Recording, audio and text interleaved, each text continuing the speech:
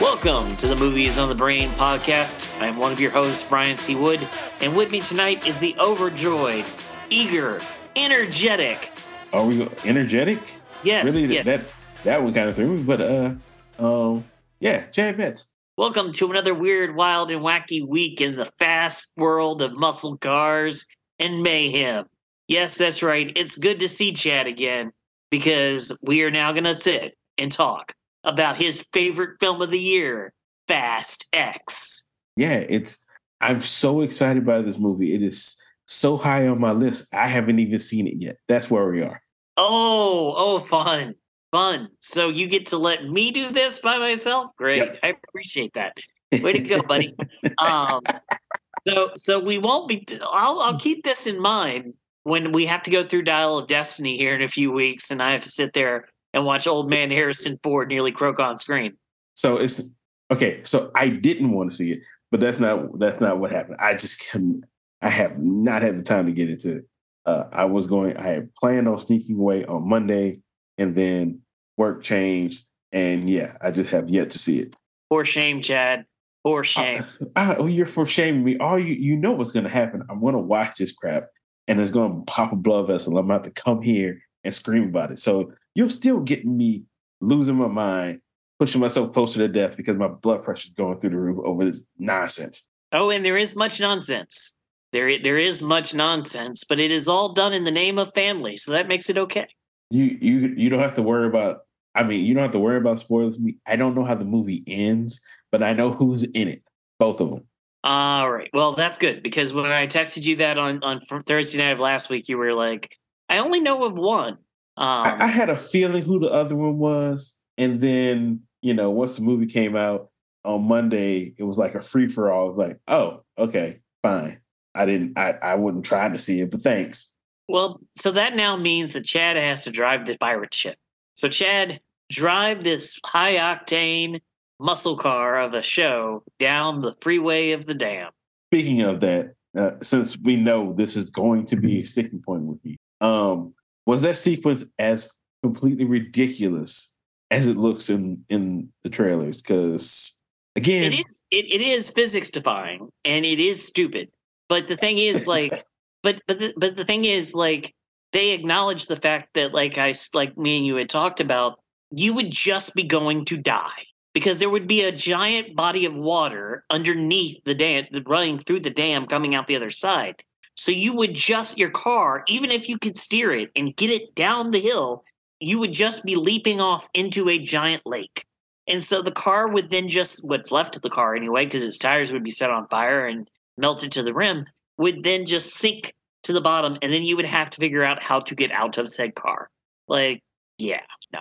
Okay, my last question about the dam, because as my mind is remembering from the trailer, there is a point where, when he jumps over and magically the car touches onto the dam. It's like that shot is still in the final version. The version that the thing that I didn't really realize was they didn't have drivers in the trucks. So like it was almost like they were afraid to be like, there were bad people in this car in these trucks, and then they died. And Vin Diesel killed them by making them crash into each other. They're just they're remote controlled basically. So all right. Whatever. What the hell ever. All right. So drive the muscle car, Chad. Let's take us around the spin on the fast lane. So are we going to do this like normal stuff or? Yeah, we can do this like the normal thing. Also, we could just go by the amount of stuff that will blow your mind when you actually see it. We're going to go the normal way. And I mean, if we're here to try to entertain people, I guess I'll entertain them by saving my vitriol when I actually lay eyes on some of this crap. So with that said, we'll do the good, not so good, and bad of this movie. So, I mean, I can't imagine what could possibly be good, but what is good about this? That they pulled a wrestling move where they swerved you and they completely changed their minds on who the big bad is. Because like you've been building in 8 and 9, you've been building up that Cypher was going to be the thing. and that Cypher was going to be the one to end the family. And she has a very cool line in this in the opening scenes of this movie for her, where she's crawling bloody out of a new DeLorean. By the way, um, she's lying there bleeding on Dom's couch, and she's like, I thought I was the devil, but I'm not the devil. The devil's now coming for you. That's that was a pretty profound and interesting place that the creative team got together in a room and just decided that all of a sudden Charlize Theron wasn't going to be the big bad and that she needed to play on team Dom like everybody else. Was very, very interesting. Also, kudos to Jason Momoa, who just got to go out there and do his very best version of the Joker ever. Like, it is not the Heath Ledger Joker, but it is Jim Carrey. If Jim Carrey, instead of playing the Riddler in 1995, had played the Joker. That's what this is. Like, campy, over the top, cuckoo, crazy villain who has no morals and no scruples and just is out to do crazy and insane things. Okay. So no matter who I hear talk about this, everybody says the same thing. Same thing you just said. Momoa's having a blast. His performance is a standout of the movie. He's the Joker. He literally is the Joker. He does not care about anyone or anything. He just wants Dom to suffer, and he wants chaos to ensue. That's his only two motivations through the entire film. Like, he has nothing else going for him. Just create chaos and make Dom pay. That's it. All right. So I am looking forward to that. That's good. Before we move on to the next one, so the last trailer for this showed John Cena, and it showed John Cena doing a thing that I don't think John Cena has done in the movie yet, which is give somebody a FU that seems to go on forever. So did he actually FU somebody like through several floors of a place?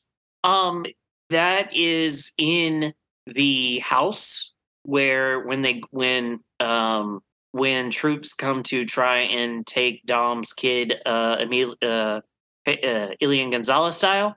There's a cultural reference about 5 people will get from 1999. But that's what they did, and it's Uncle Dom, Uncle Jacob has to come in and save the day, and he's on the upper floor, and he takes the guy and he F5s him through the top floor and into the bottom, where he crashes through a glass coffee table and dies, I assume. I just thought, that was interesting because when you put a wrestler in a movie, I know early on people will want to see them do their finishing move or wrestling moves during a fight. I think The rock bottomed somebody twice, and one in the damn Fast movie. I think the first one he showed up in. Cena has yet to do it, and at this point I just thought he never would. When I'm surprised they gave it away in the trailer, because I would have popped for that in the theater and called it FU instead of an attitude adjustment. But we're wrestling nerds. That's a whole nother conversation. Yeah. All right. Well, let's move on to you're not so good for this thing. Chad, there's a thing called TSA. And TSA are great people doing the Lord's work of, giving people body cavity searches because they're afraid that somebody might have some unhinged thing on an airplane. And they're thankless workers in our federal government who do these things. If you go to the airport and you are putting your little, carry-on bag there in the thing, it has to be X-rayed. And in the X-ray, they will see what the contents are of the bag, and they will make a determination about what to do, whether to let the bag pass or to bring you into a very dark room that I hope to never again be in, because that's the place where they waterboard you. But TSA can be very aggressive with these kinds of things. There is a scene, an entire subplot of the movie, where Uncle Jacob and Dom's kid go on a road trip, and he basically gets Jacob, and he's trying to get Jacob to the designated meeting place where they've all agreed to show up to. Slight problem. Only Jacob ever shows up to the hideaway. No one else does. No one even really makes an attempt to get to the hideaway. But to get to the hideaway, he decides he wants to take a commercial flight because, the whole team's been burned, and, they want to see their faces on the camera so that people know, and can come after them. So he this entire movie, there's something strapped to the hood of John Cena's car, and I won't give away the car bit because the car bit is fun, but it's strapped to the car, and then he takes it off and he tries to go through the airport with it, and we see him go to the airport with it. We see him catch the tail, and then we see him on the plane, and we don't really see the bag again. And then it's shaped oddly, so like you think it's like a kayak or something. No, Chad, this man smuggled an airplane onto an airplane. He smuggled a 2-person small little baby jet onto a 747 that he then uses to drop out of said 747 and fly off to Neverland. But but no, never mind.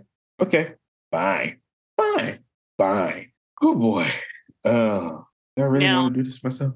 Now this is also the same Jacob who, in his spare time away from the family, has been building a car that has cannons on the sides of them. So like actual car that can fire actual cannons while it is driving.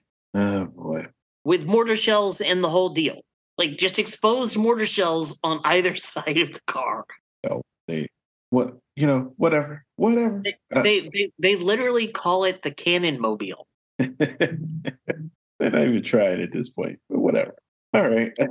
How would you have gotten it through TSA? Even if you check it as a checked bag, like they have to put it into the undercarriage of the undercarriage of the plane. They still check those things. It's ridiculous. Okay. I need to stop before you keep blowing mine. That's just wow. All right. Anything else in this realm of not so good? It seems like this whole movie could be stuck right in there. An addendum. Well, I have an addendum to my good, and that is that me and you are both. Shall we say, credit nerds? We sit through credits and we watch credits a lot. I sat through the credits of this movie for the singer that I knew was coming, and I noticed that that Justin Lin not only got a story by credit, not only an executive producer credit, but he also got a screenplay by credit, which suggests to me that he was one of 2 people credited with the screenplay. That to me would say that even though they were only 3 weeks into shooting or whatever they were when they fired the dude, that they kept almost all of his script. Because the way that those credits work is like it's a percentage of your story that is left if you leave the project.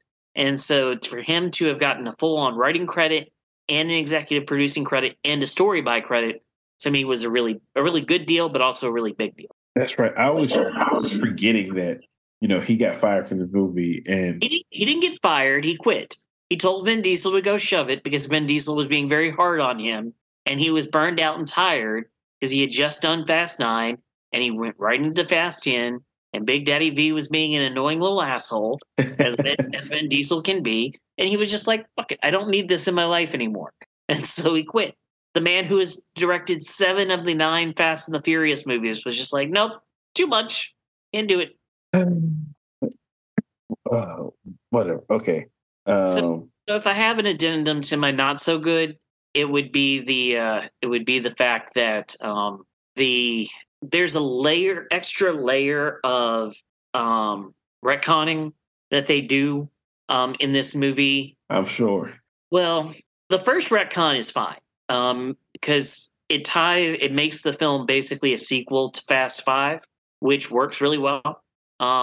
There is a certain way in which you could watch just Fast 5 and then put Fast 10 in, and it would work as just a double feature. I mean, you might have questions about why Dom has a kid or something like that, but they're very explicit at the beginning that it's 10 years later. So there's that retconning of showing Jason Momoa in all the stuff from Fast 5, like computer generatingly putting him in there. And that kind of works because that you need to give the background of who this guy is, where he came from, and why he is he is so hell bent on taking Vin Diesel and the family out.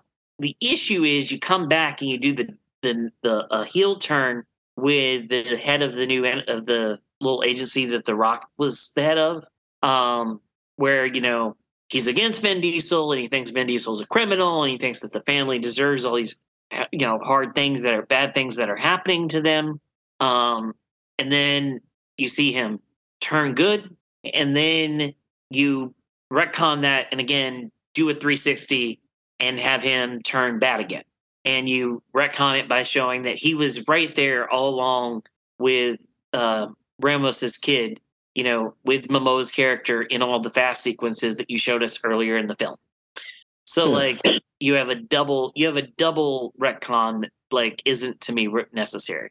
So who's playing that guy?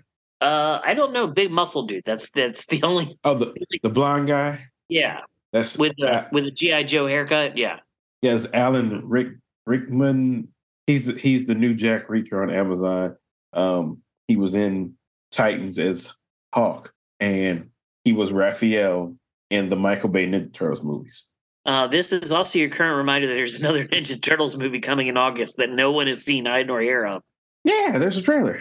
When did that trailer drop? Because I've been in a theater all the time, but I have not seen a trailer for that movie. I've seen posters. I have not seen the trailer.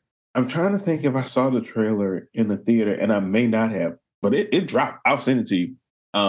This was like whenever they released, like, do you know who the cast is? No.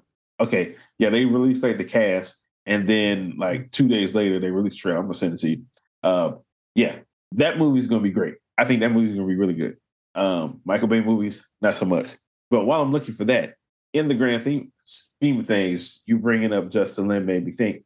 How did our boy Letier do directing all this madness? This is really different and difficult for me to judge because none of Edgar's stuff made that Ant-Man movie. They literally rebuilt that movie almost completely from scratch when Edgar left in that April. They had like pushed it back, filming back from April to June to give Adam McKay and Paul Rudd time to write a script and to give enough time to hire Peyton Reed and do that whole thing. So, that was a Peyton Reed movie. It feels like a Peyton Reed movie. You get that some of the stuff might have had to already have been worked on, but it wasn't like they hadn't started shooting or anything. This is really hard for me not to just be like Letier came in as a hired gun to point and shoot the camera and learn the ropes of how these stunts are coordinated and staged. Because he has an action background, but doing fast stuff is different from most other action stuff. In other words, I guess you can say like you don't feel any like moment where it was like his signature on something like this was his moment that he added to the thing. People give Marvel a bad rap about that, but like the Fast movies are even more of that because they're not necessarily formulaic. But Vin is the god of that franchise now. Rest in peace, Paul Walker. It has allowed Vin Diesel to go unchecked, and so regardless of if it's me, you, F. Gary Gray, or Justin Lin, or what's the James Wan, or whoever is in the director's chair, it's ultimately Vin's story and Vin's idea, and it feels like that's what they did. Letier came in and just started shooting the stuff and running with the set schedules that were there. And we'll see if that changes with 11 and how his style and how his shot composition and how his framing work with the 11th and supposedly final installment. But yeah, like this film ends on a dark note. This film definitely ends on a cliffhanger and a dark one at that. So it'll be interesting to see what that transition looks like. All right. Well, that's fair enough. So what's your bad? What didn't you like about this sucker? Jordana Brewster just kind of falls off the face of the earth after being babysitter girl again. We continuously act like Brian O'Connor doesn't have a kid. We are shoved Vin Diesel's Dom's kid is right there in front and center. And granted, his name is Brian, but he's not Brian O'Connor's kid. And given the fact that Brian O'Connor and Maya, or not Maya, Mia, like Mia and Brian get pregnant in 5. Like she finds out she's pregnant in 5. She gives birth at the end of 5. Like that is a very important point of that movie. And so when you're pulling so much stuff from 5 to the point where like he's on a revenge mission, but you're telling me he's on a revenge mission, but he's not going to go after the other guy who was involved in the heist. Right. So let me get this straight. He's going to go after Dom. He's going to go through after everybody who was involved in the heist. He's going to go after The Rock because he killed his father. Literally, he's the one who put the bullet in the chest of his father. But he's not going to go after O'Connor at all in any way. He's just going to stick it to Dom. Like he can't even be bothered to like go kidnap his own, like Brian O'Connor's kid. He's just focused on kidnapping Dom's kid. It's like, so like they do this whole thing where I talked about the house setup where like she's there and she's playing the Hot Wheels auto racing game that's on Xbox or whatever, or PlayStation with the kid, because they're really pumping up the kid to be super smart and super intelligent and very good with cars at like 8. So they're already pumping that up, and that's when the troops come in and swarm in and go all Elian Gonzalez on them. And like Jacob comes in with her, and they clear house. They take out all the troops, and then she tells him to take his nephew and go to the secret meeting place where Dom has told all of them to meet up if stuff ever goes completely south. And then we never see her again. Like we follow uncle and nephew off on their little road trip, and we go off on that excursion. We follow all the black people, all the people of color are all together on one part of the mission, and they're all over here, and so we're following them. We're also following Dom and his stuff in Rio. So like those are the 3 places, and Jordana Brewster is nowhere in any of that. And so it's like, where'd she go, bro? Where'd she go? What's up?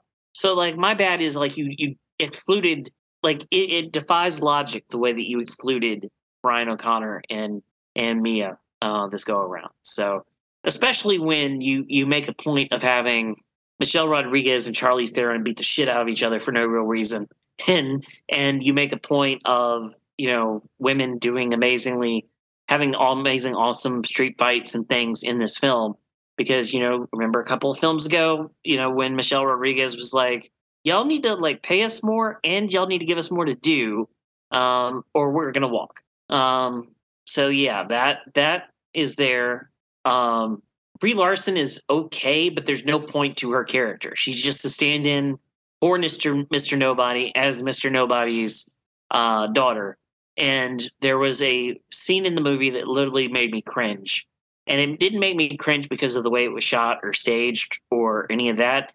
It made me cringe because of the way I figured the internet would react to it. There's a scene on the bridge, the famous bridge in Rio, where they flung the safe over into the ocean that started all this stuff. There's a fight on that bridge midway through the movie again.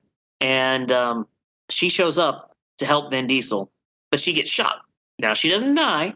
She does get shot. And she is there panting, and she gives him his necklace back because she got it from Letty, because she helped Letty break out of jail. And here she is lying.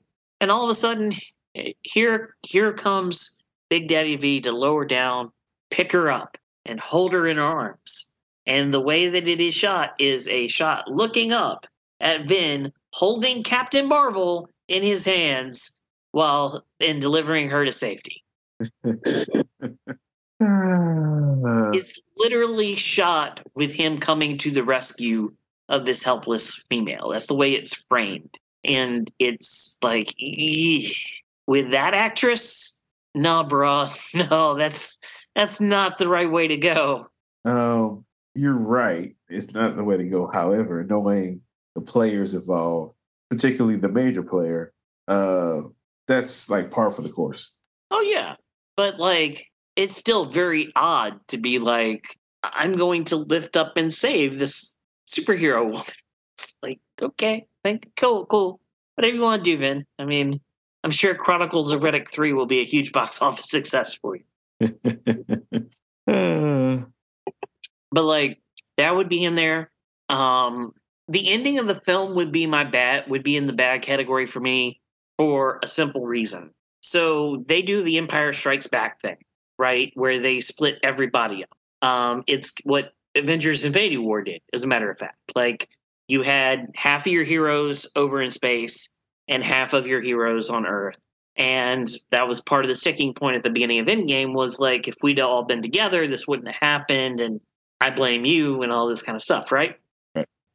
So they do the same thing here. They split everybody up. They send the people of color off together.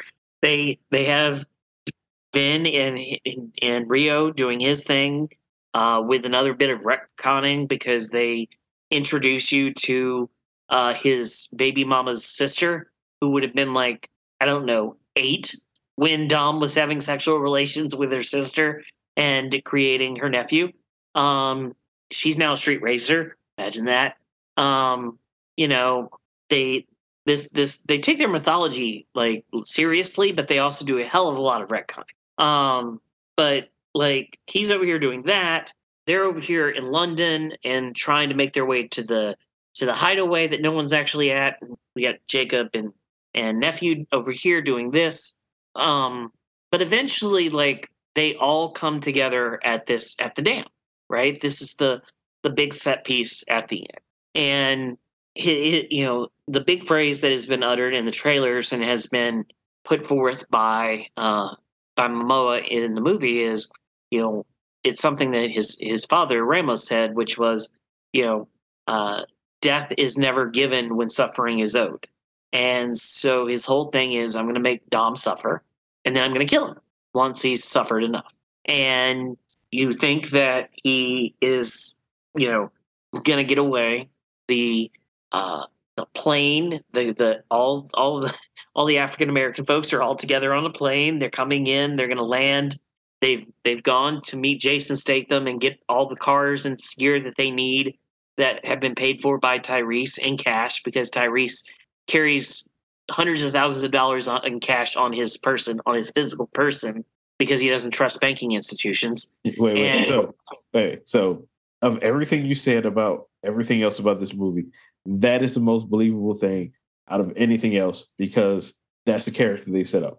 Bravo to them getting one thing that doesn't seem so outlandishly stupid to work. yeah, because he drains their bank accounts. Like he takes their money and redistributes it to terrorist groups who are then told to target the family. Because technology. Yeah. But like the only one with any money left is Tyrese, and he's the one who ends up giving the money to Jason Statham to pay for the cars and all the gear that they're going to need to take on Momoa's character. So they're on a plane. They're supposed to come in. Dom's on the dam, and Jacob on the way to the dam. Jacob has given his life in order to protect his nephew. And so now we've got Dom and son in a car on the dam, and we've got the African American folks on a plane heading in, and it's supposed to be this wonderful, win the day thing. And then Dom does his race car stuff down the dam and does the miraculous, and survives. Right, like they get out, they have a trouble with the seat belts, and they eventually get them undone, and then they swim up and they get to shore, and they watch and they look and they see the plane with their friends coming in, and then old homeboy, who's Jack Reacher, he shoots the plane engine, and they watch helplessly as the plane flies past them, hits a hill, and explodes. And it seems pretty definitive, right? That all of our friends are now dead, and Jacob has just died, and we have no idea where Jordana Brewster is, but no one apparently cares.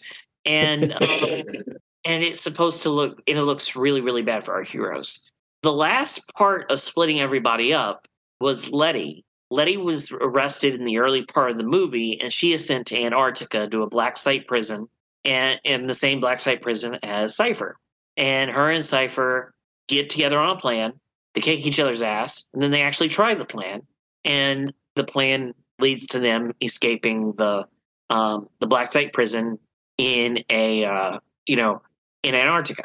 And then they put on jackets that they steal from the other bodyguard folks, and they go trekking through the Alaskan wilderness. And that's the Arctic wilderness, and then that's the last we see of them until the very last shot of the movie. I think it is the very last shot of the movie where we have been reminded earlier in the film of all the adventures that our friends have gone on, which include the submarine, the Russian submarine that was never accounted for, and we have no idea where it is.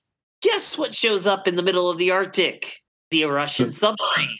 Wait, so it just miraculously out of nowhere just shows up? It shows up to rescue them. And do you know whom it is piloted by?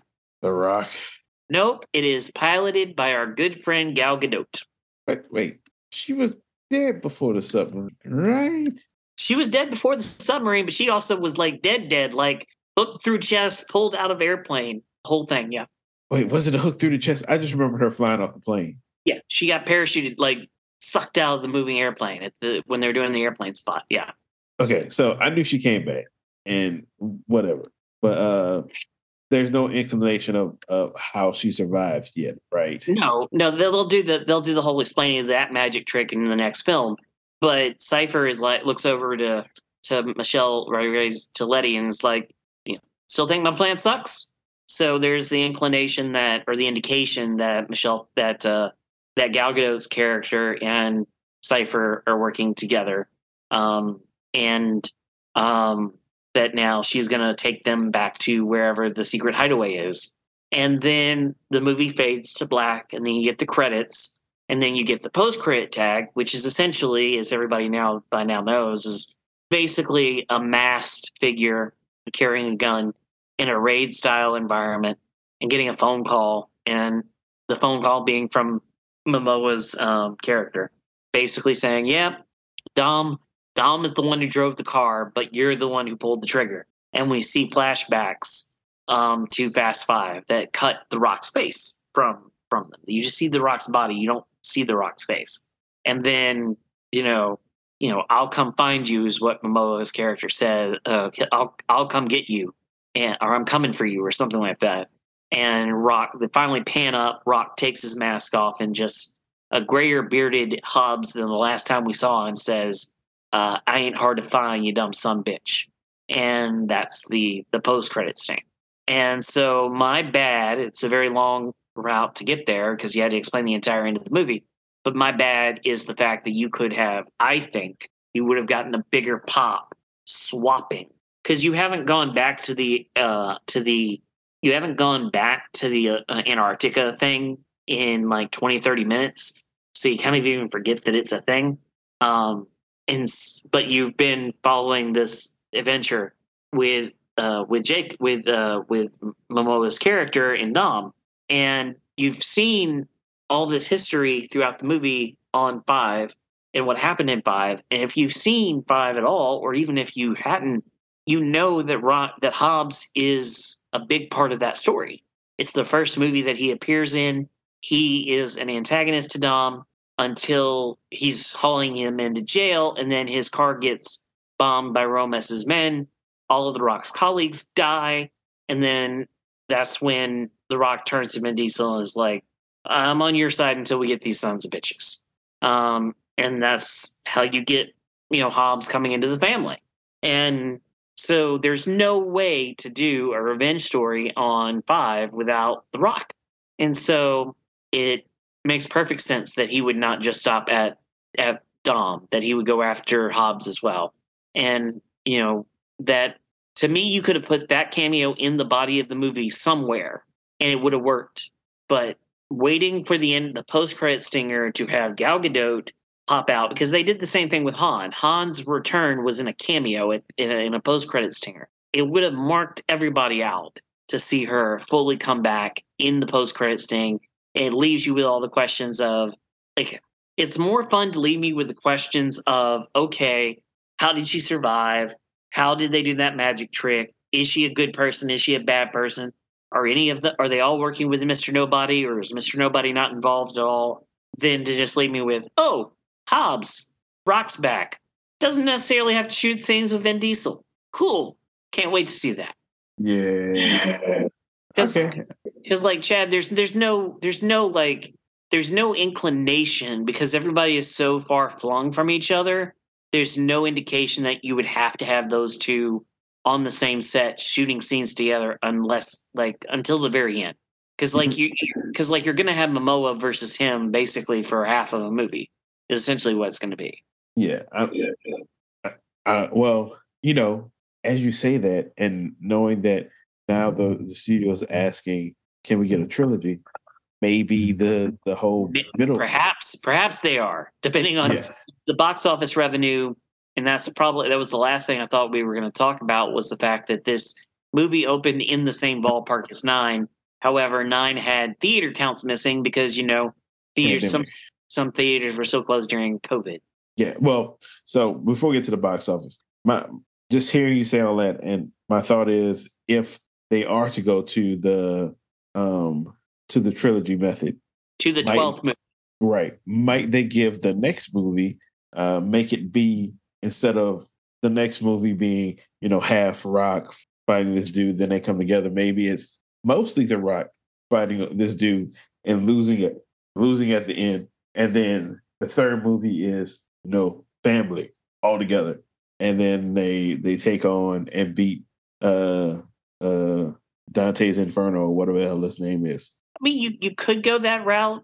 I just like my thing has always been like we both know we went on that roller coaster, right? We went on that roller coaster where it was like Vin publicly asked him to come back. He publicly took out his wiener and pissed all over that, and then we got rumors that the feud was still going, and then we came back with rumors that the feud had been squashed and that they were working together, and then we get this post credits thing. So I don't really know where to fall on that.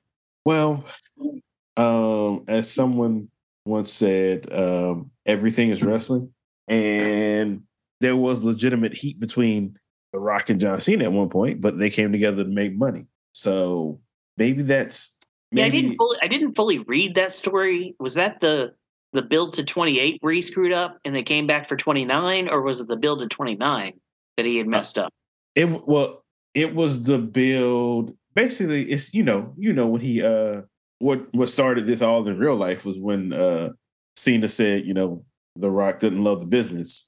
That led up to the Fruity Pebbles comment. Yes, yeah.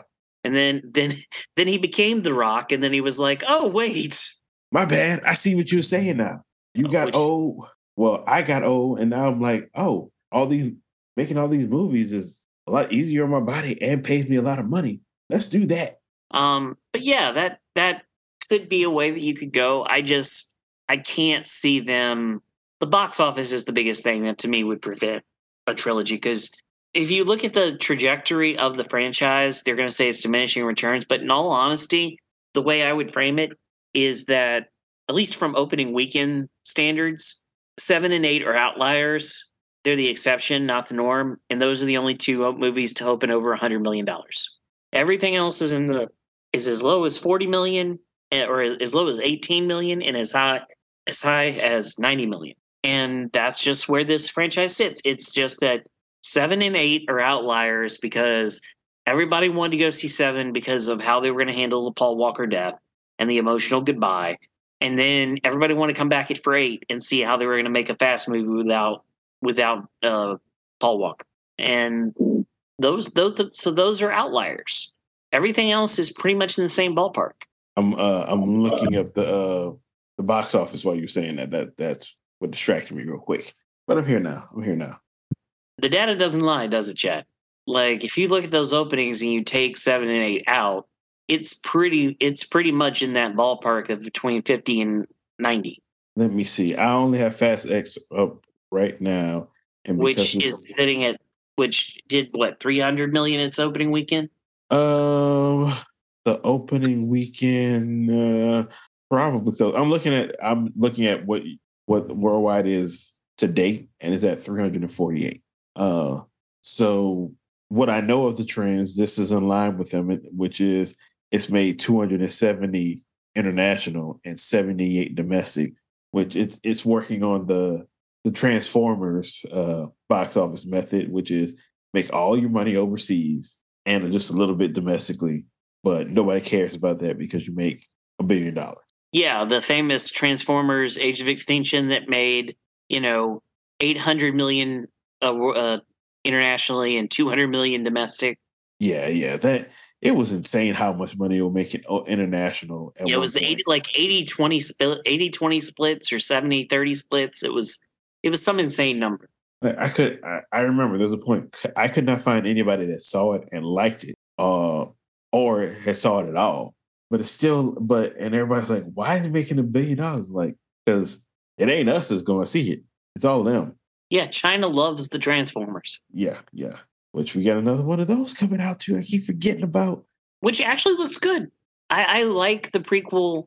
I like the prequel route that they're taking, where they're just basically building to that original movie by decade, doing the classic designs, incorporating some of the older TV show stuff like Beast Wars and stuff that kind of means a lot to the fan base.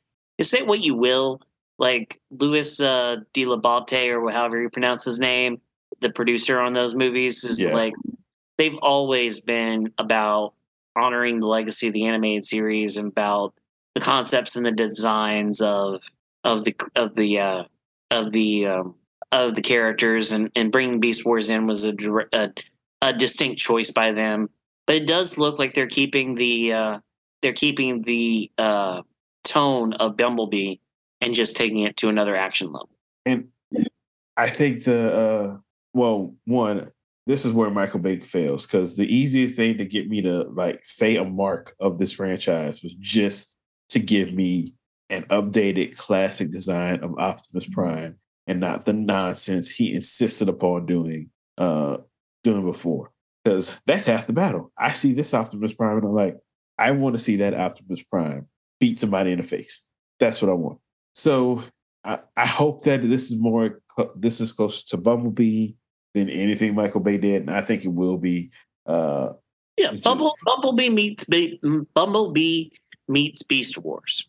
But the thing is, box office wise, compared to the rest of them, nobody saw Bumblebee, and it was a December release in the middle of a bunch of big December releases, if I remember correctly. What year was that? What, 2018? I want to say it feels like 2018, and if that's the case, yes, it is 2018. So, and if it was December, and you're right, I think it was December. That off top, the first thing is dealing with was Into the Spider-Verse. Yep, it was December 21st, 2018. So I know it was dealing with like the second or third week of Into the Spider-Verse, which was modest financially, but a smash everywhere else. So let's see, December 2018 box office. Hey, me looking up stuff in this visual medium. All right. I love that we got off on a Transformers box office conversation in the middle of our fast breakdown. Yeah.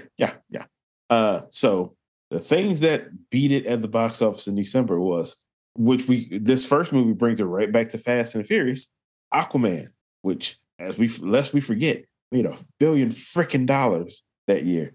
It was Aquaman, Into the Spider-Verse, Mary Poppins Returns, nobody talks about now. Ralph Breaks the Internet, The Grinch, then Bumblebee. If you want to throw some other things in there, I'll say Clint Eastwood's The Mule is around there, but whatever. Creed 2 was out, Bohemian Rhapsody was out, and Fantastic Beasts were out. So that's all the things that were out in the December box office time frame. Some of those came out in November, but some of them were in December. And it's going to be and you're going to be in the same boat this go around, because Guardians is still going to be around, Fast is still going to be around. You're going to have Spider-Verse again. Yeah, you're going to have Spider-Verse again. You're going to have The Little Mermaid. You're also going to have Elemental on the way. like there's a whole bunch of stuff around you that's going to make it hard for you to even contain like a certain number of PLE screens that'll be enough to boost your numbers. This is like, is this like the first real summer back? Yes. Because I know last year was kind of sparse, but this is like a real deal summer. Like something every week is coming out. Except for this week. Well, no, this week's Little Mermaid, but they're also putting out that mechanic movie that somehow Mark Hamill agreed to do. Counter programming. That is definitely counter programming. All right, so Chad, those are my thoughts on the Fast and the Furious. I don't think like it'll be interesting to see what box office ends up being, but I do think we're definitely getting 11, and they're definitely going to have to figure out a way to not make all the colored people or the African American folk, dead. They're going to have to explain how Gal Gadot is still alive, and they're going to have to put Rock and Vin Diesel in the same room together again. Should be a fun time. It should be. I mean, at this point, they got him back in the movie, which he, again, while everything is wrestling, he adamantly said, "I'm not doing any more of these." But clearly, wrestling, he was building his angle. Now we see part of his angle. Now we wait to see the finale, which is, can he and Vin be in the same room? And I think money says they can. Well, remember, we went through this roller coaster. We were told their feud was over. Remember, both sides put that out a while ago. We just didn't believe it because we also had conflicting reports that, with The Rock saying we all laughed hilariously at whatever Vin Diesel had said about this publicly, and so we really didn't know what to believe. And then, we got it. But again, if you're going to do that story and bring 5 that closely tied to it, there's no way you cannot have Hobbs involved. No, like I didn't know that. I knew I've seen 5, so I knew Hobbs was in it. I forgot Hobbs was the one that capped Old Boy. So the little bit I knew about the story, it makes sense that Hobbs had to be in it. But I just figured they were going to ignore it. And they also old boy Jason Statham is in the movie for like 5 minutes, just gives them the cars, and then finds out that his mom is in trouble because his mom is a known associate of Vin Diesel's little group, and so she's in danger. So he gets all his stuff together and goes after mom, and he goes off to protect mom, and then is never heard from again. So they could potentially, I'm not saying they will do this, but they could potentially be setting up a Hobbs and Shaw second movie in between now and 11 that just deals with Momoa and tying up these loose ends with Hobbs and Shaw and bringing them back into the fold for 11. Yeah, I'm really curious if they're going to make this a trilogy of movies because, I mean, it could. I think they had the idea for 2. I think they'll Peter Jackson it for 3 if they deem it. Hey, that was not Peter Jackson's call. That was the studio. That was the studio who was like, let's take this very tiny book and make it 3 movies. I'm not knocking Peter Jackson. I know it's the studio's fault. It'll be the studio's fault for this one because, according to Vin, they're the one asking for 3. So it's still the same thing.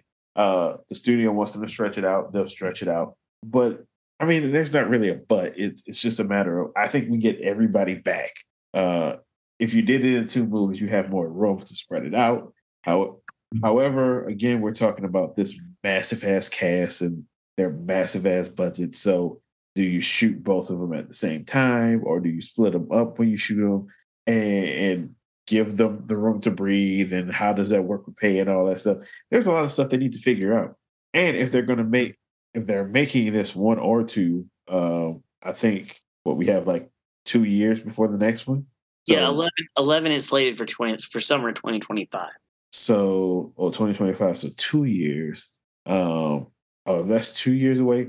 I would shoot, if they're going to make it a trilogy, I would shoot 11 and 12 back to back. So you get them out 25 and 26.